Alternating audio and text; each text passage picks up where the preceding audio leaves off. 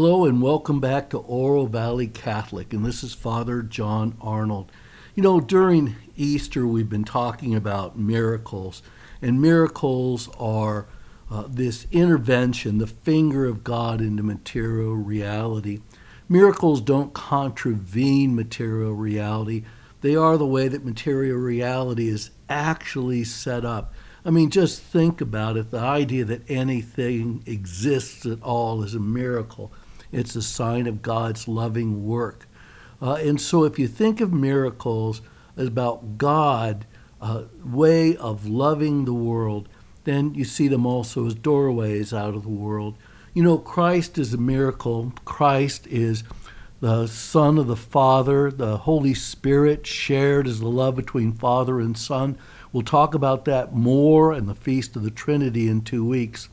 But Jesus talks about himself as a miracle, as a doorway out of this world. If you remember that in Easter, about the fourth week of Easter, the stories take a change of direction. The first 3 Sundays of Easter are all accounts of the resurrection.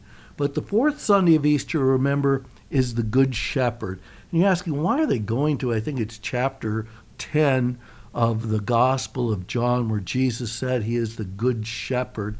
What does that have to do with the resurrection? But you remember this line. It was in the reading on the fourth Sunday of Easter, and it's from John chapter 10, verse 9. And here's what Jesus says. I am the gate. Whoever enters through me will be saved, will come in and go out and find pasture. He refers to that in several ways in the Gospel of John. He's the door, he's a gate, the one that you pass through. He talks about, remember, when they asked, Lord, how many will be saved? And he says, strive to enter by the narrow gate. The narrow gate is Christ. So Christ, or as T.R. Desjardins, the famous Jesuit, he was a paleontologist and a theologian, somewhat controversial in his time, but recently has come into much more prominence because he was one of the very first of the crop of, say, theologians in the last 100 years that tried to enter into this fruitful conversation between theology and science. And so he wrote a book called The Divine Milieu, and these are some of the quotes from that book. He said, at the heart of our universe, each soul exists for God in our Lord. But all reality, even material reality around each one of us, exists for our souls.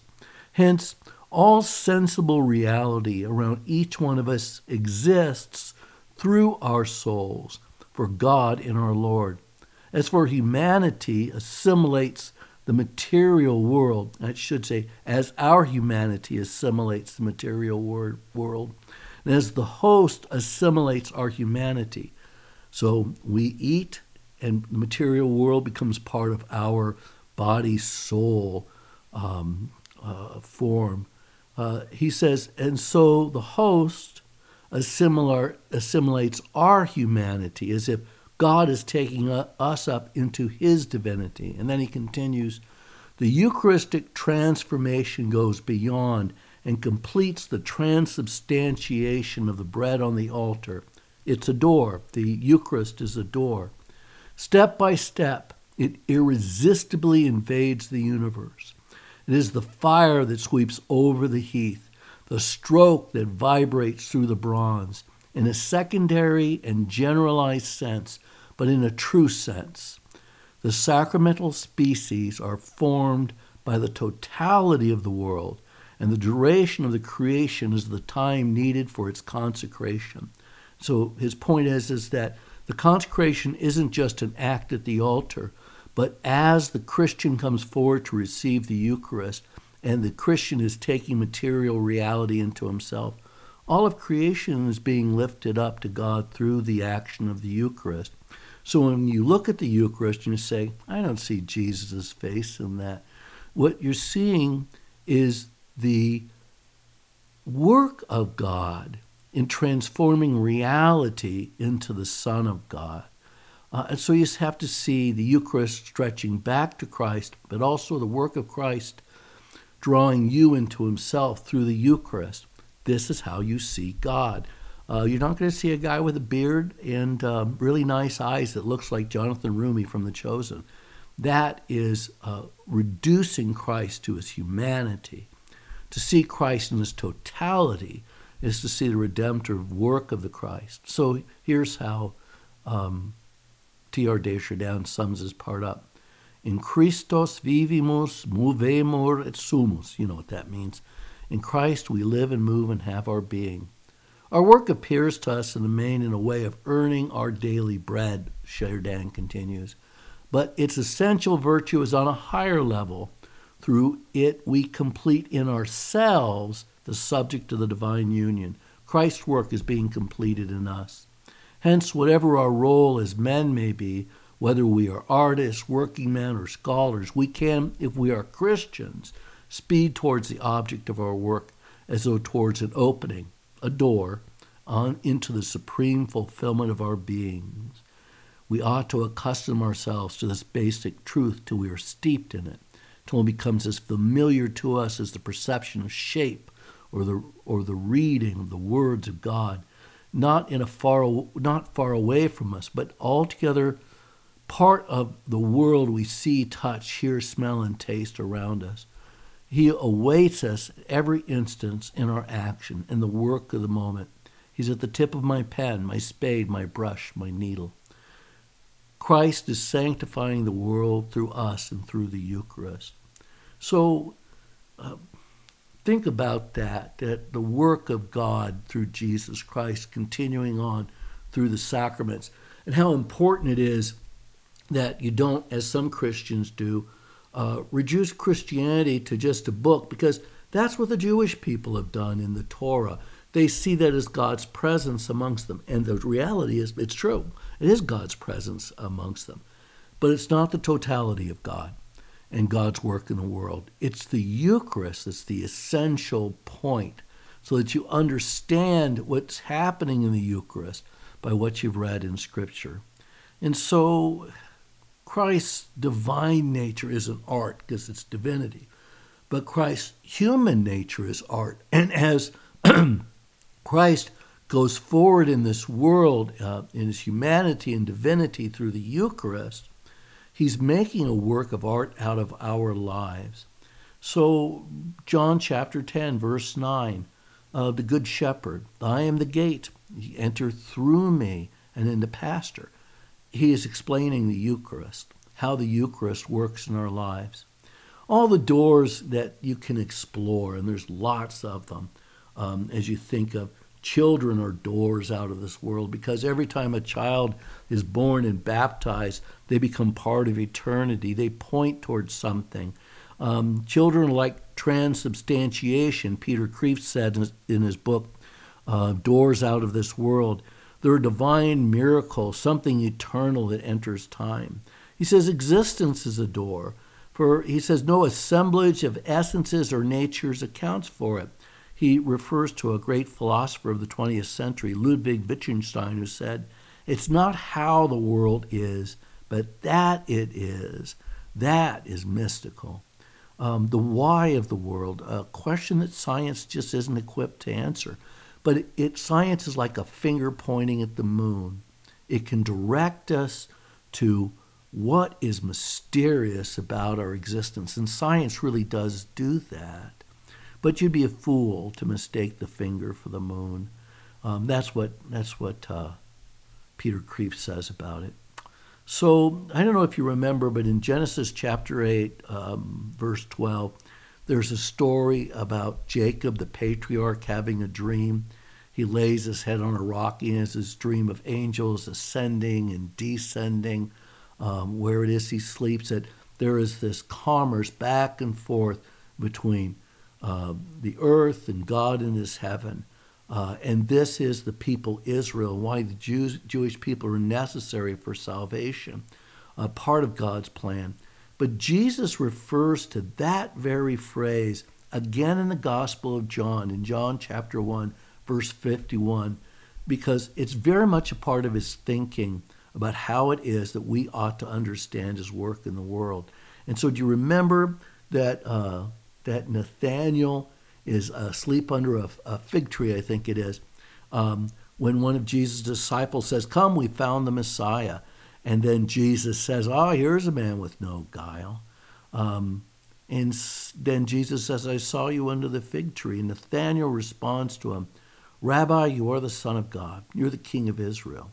And Jesus answered and said to him in John chapter 1, verse 51, "Do you believe because I told you that I saw you under the fig tree? You'll see greater things than this."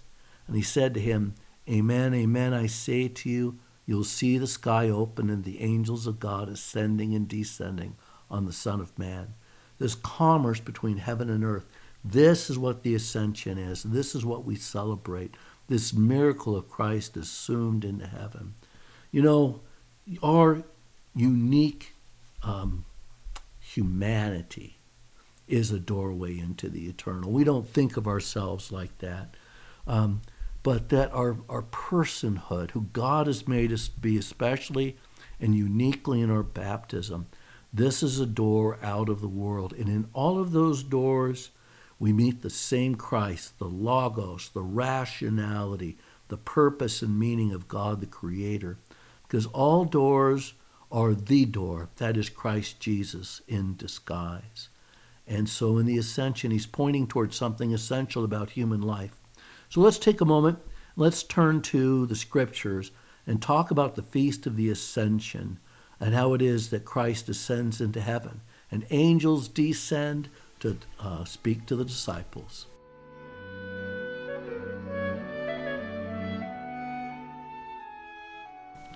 And so in the gospel readings and the readings from Acts of the Apostles, we have two complementary accounts of the Ascension. And the very first one is the first reading for this Sunday.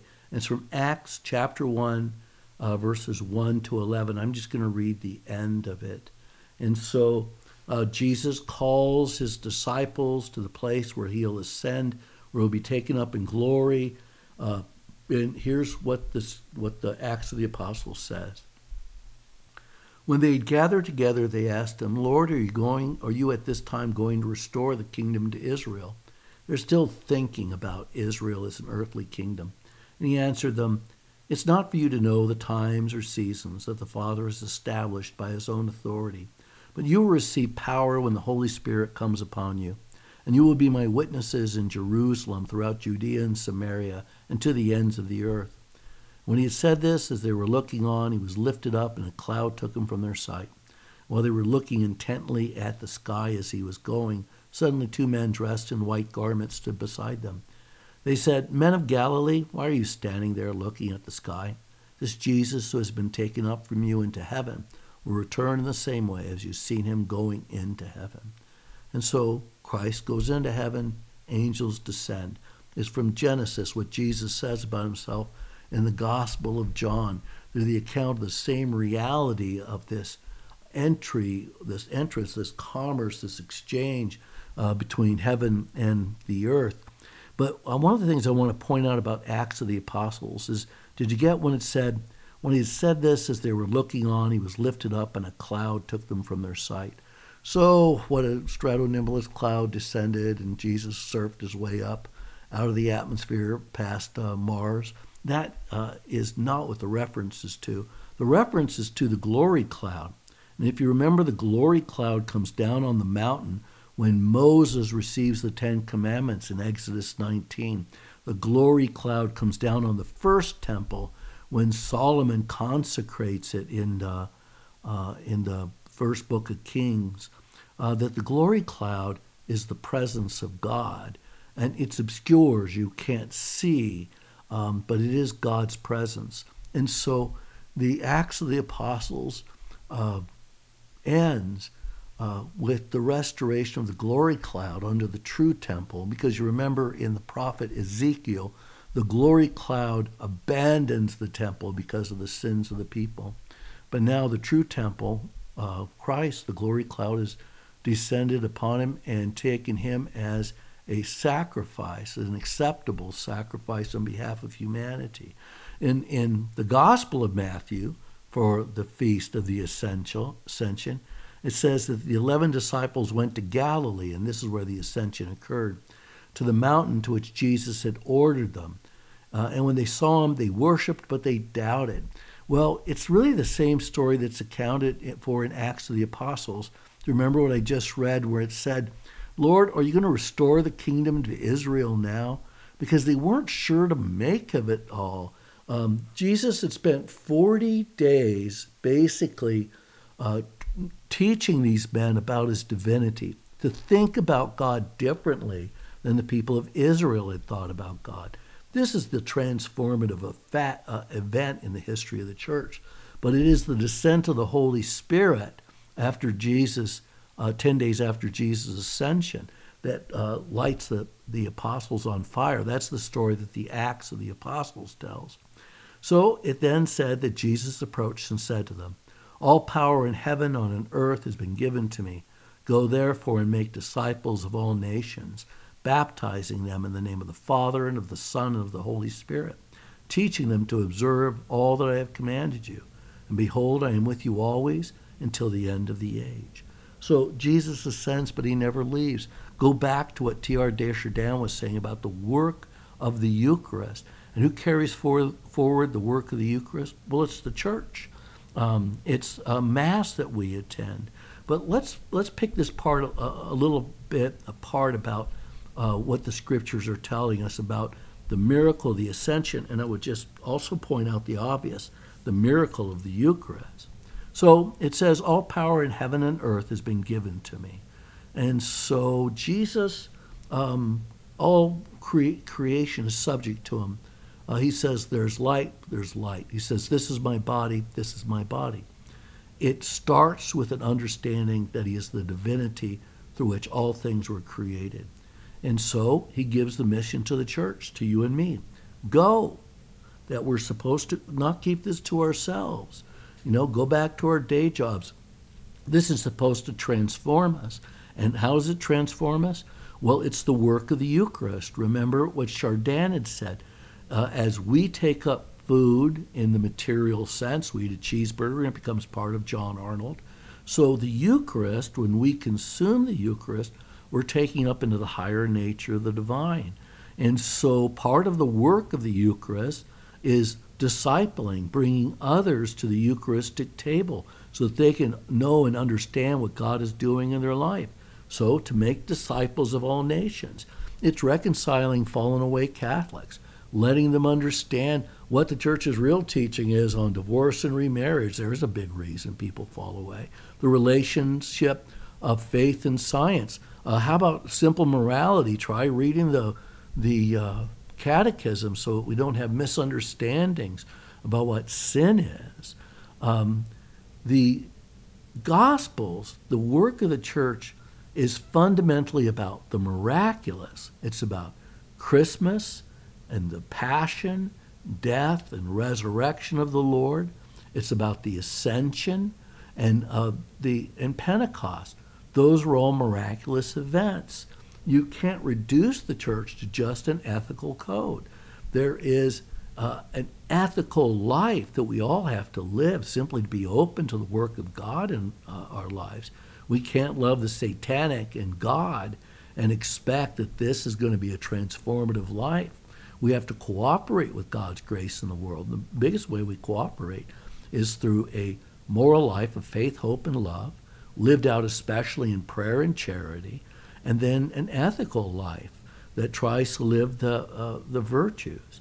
But at the very end of Acts of the Apostles, just like in the gospel, the importance of baptism. It's why at the Easter Vigil, as this season started, all the readings were about baptism in one way or another. At least the Old Testament readings and the first readings is about baptism, because it's the door, it's the way that we enter into the kingdom of heaven. And so Acts of the Apostles and the Gospel of Matthew is very much about these doors that the sacraments are. I'd like to close this section with a reading from St. Leo the Great, who lived at the end of the last part of the 5th century. He was pope from 440 to 461 AD. He was the guy who convinced Attila the Hun not to sack Rome.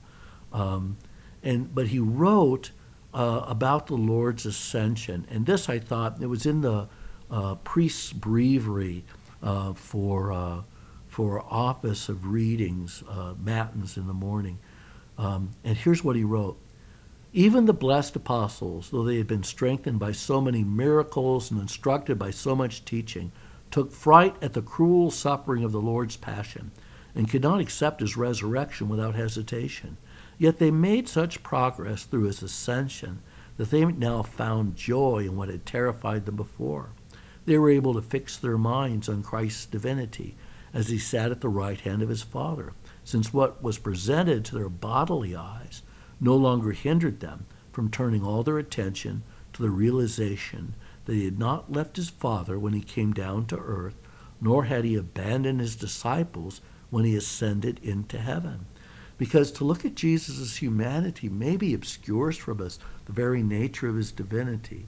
And why is this important? As Leo the Great points out, he says, so that faith does not fail, hope is not shaken, charity does not grow cold. So in the final section of this Oro Valley Catholic, I'd like to talk about the miraculous, why it is that the miraculous draws our attention to God, but fundamentally the miraculous isn't the conversion. It's when you understand that everything is a doorway to God, not just something that happens to us that's awe-inspiring, but in fact our very lives, the fact that we exist. This is what brings us to wonderment, and wonderment to contemplation, and contemplation, the experience of God. So let's turn there now.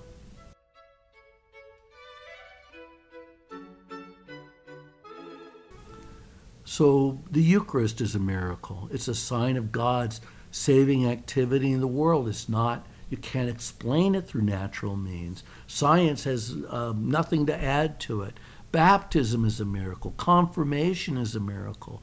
A sacramental marriage and holy orders, miracles. The sacrament of reconciliation and last rites or anointing of the sick, miracles.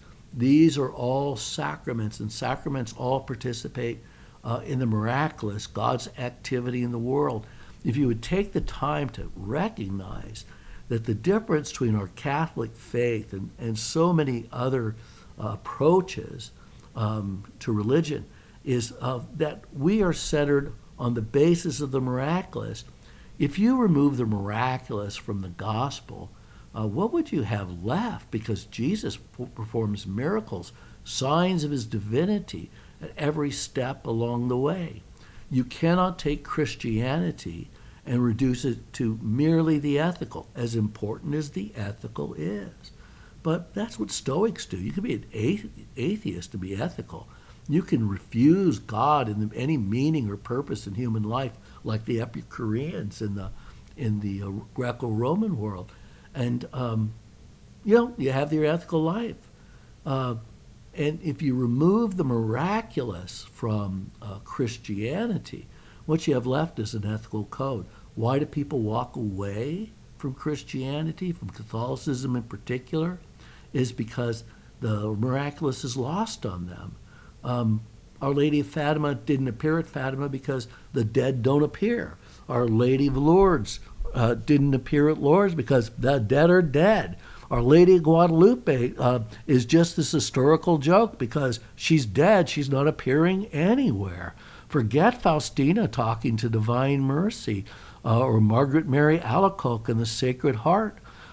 Just go through all the miracles that are woven into the warp of Christianity, the very fabric of our Catholic faith. And so to think about miracles as directing our attention to God's presence. The miracles are like a finger pointing at the moon. I've used that example before. Don't confuse the miracle with God. The miracle points at God. You have to first believe that God's in the world and God's drawing to himself. Then What's your problem with the miraculous? What I'd say is, if you accept the resurrection, what the heck problem do you have with the miraculous and the ascension? In for a nickel, in for a dime, friends. But if you refuse all these other things, is it the resurrection that you really have trouble with? I mean, I can understand some of the craziness of, say, online preachers and the dubious nature of some of these miracles that encourage you to make donations to their ministry. Charlatans existed even in Acts of the Apostles. Read the part about Simon Magus that starts in chapter 8 of the Acts of the Apostles, who wanted to purchase the apostles' secrets about how they performed miracles, because Simon Magus was a magician, and he just saw it as magic. But magic is our control over material things in the world that the magician believes, and the victim of magic believes, achieve a divine effect. It's a love potion. No, reality is not constructed that way. Sacraments are the use of material things to achieve a divine effect according to the will of God.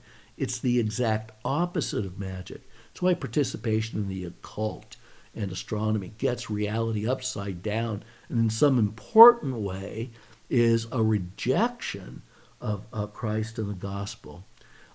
Peter Kreeft wrote a really terrific book, and I've recommended it before, Doors Out of the World. And it's really a discussion of miracles that picks up from C.S. Lewis's discussion and talking about them as doors out of the world. He says, Christianity is its miracles, and here's what he wrote. Pascal says in his Pensées that miracles are more important than you think. They were used to found the church and will be used to continue it until Antichrist, until the end. Of course, he's referring to Blaise Pascal, the famous 17th century math whiz and the author of the Pensées. So he continues. On the other hand, he is also aware of the limitation of arguing from miracles. The clinching argument for the importance of miracles is that God thought they were important enough to use them to found and perpetuate his church. In fact, all the essential and distinctive elements of Christianity are miracles.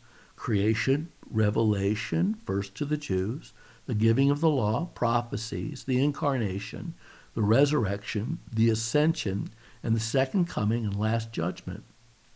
Subtract miracles from Islam, Buddhism, Confucianism, or Taoism, and you have essentially the same religion left. Miracles are just not essential to them. They're all really basically codes. Subtract miracles from Christianity, and you have nothing but the cliches and platitudes most American Christians get weekly, and he says, and weekly spelled W-E-A-K-L-Y. He can be very acerbic. From their pulpits. Never at St. Mark, my friends. Nothing distinctive, no reason to be Christian rather than something else. Because one ethical code is pretty much like the next. But his point is about miracles that they're really not the basis for conversion. They're something that gets attention. That's why I'm talking about Our Lady of Fatima or a healing. The people that are open to the transparency of material reality, that there is a door out of this world, the I believe in something more approach to life. Here's what Kreeft says. The Pensées on the limitation of miracles balances the importance of miracles. Miracles convert only the mind by force of evidence. Even then, the hardened heart, determined not to believe, can overrule the mind as it did with the Pharisees. Or I'd say in the Gospels, when it said the disciples doubted, worshipped, but they doubted. Miracles forced them to think, wow, something's going on. But there was a disconnect between their experience of Christ's miracles and a real conversion to a gospel life. Conversion isn't caused by seeing miracles. Miracles do not address our major problem and of sin, yet miracles are useful. They're powerful clues for seekers. They're attention grabbers. They're like the famous argument of the wager by Pascal, that if you don't expect too much of them, they're very effective. The wager doesn't convert the heart to saving faith, but it's a powerful beginning. And that is, you're better off believing in Christ than not, because it'll go better for you in the afterlife if you believe in Christ than if you reject him. And if there is no afterlife, everybody's in the same situation anyway. Pascal was very much a very calculating personality. But it is understanding miracles, not just simply as something an attention grabber, but something that points out that creation, our lives, the lives of children, the lives of the people you meet, point to something greater than ourselves. They point to God. And so Jesus' ascension, his exodus out of this world, like Moses leading the people from the desert in the ascension, he leads us to heaven. He leaves us, but doesn't leave us alone. This is the ascension. Though he is in heaven at the right hand of the Father, the saving work of Christ continues in the sacraments, and most significantly in the Eucharist. So, receive Eucharist weekly. Adore Christ in the Eucharist. Offer your hardened heart. Take on sin in your life. Convert. Become a saint. And so until next week, this has been Father John Arnold and another edition of Oro Valley Catholic.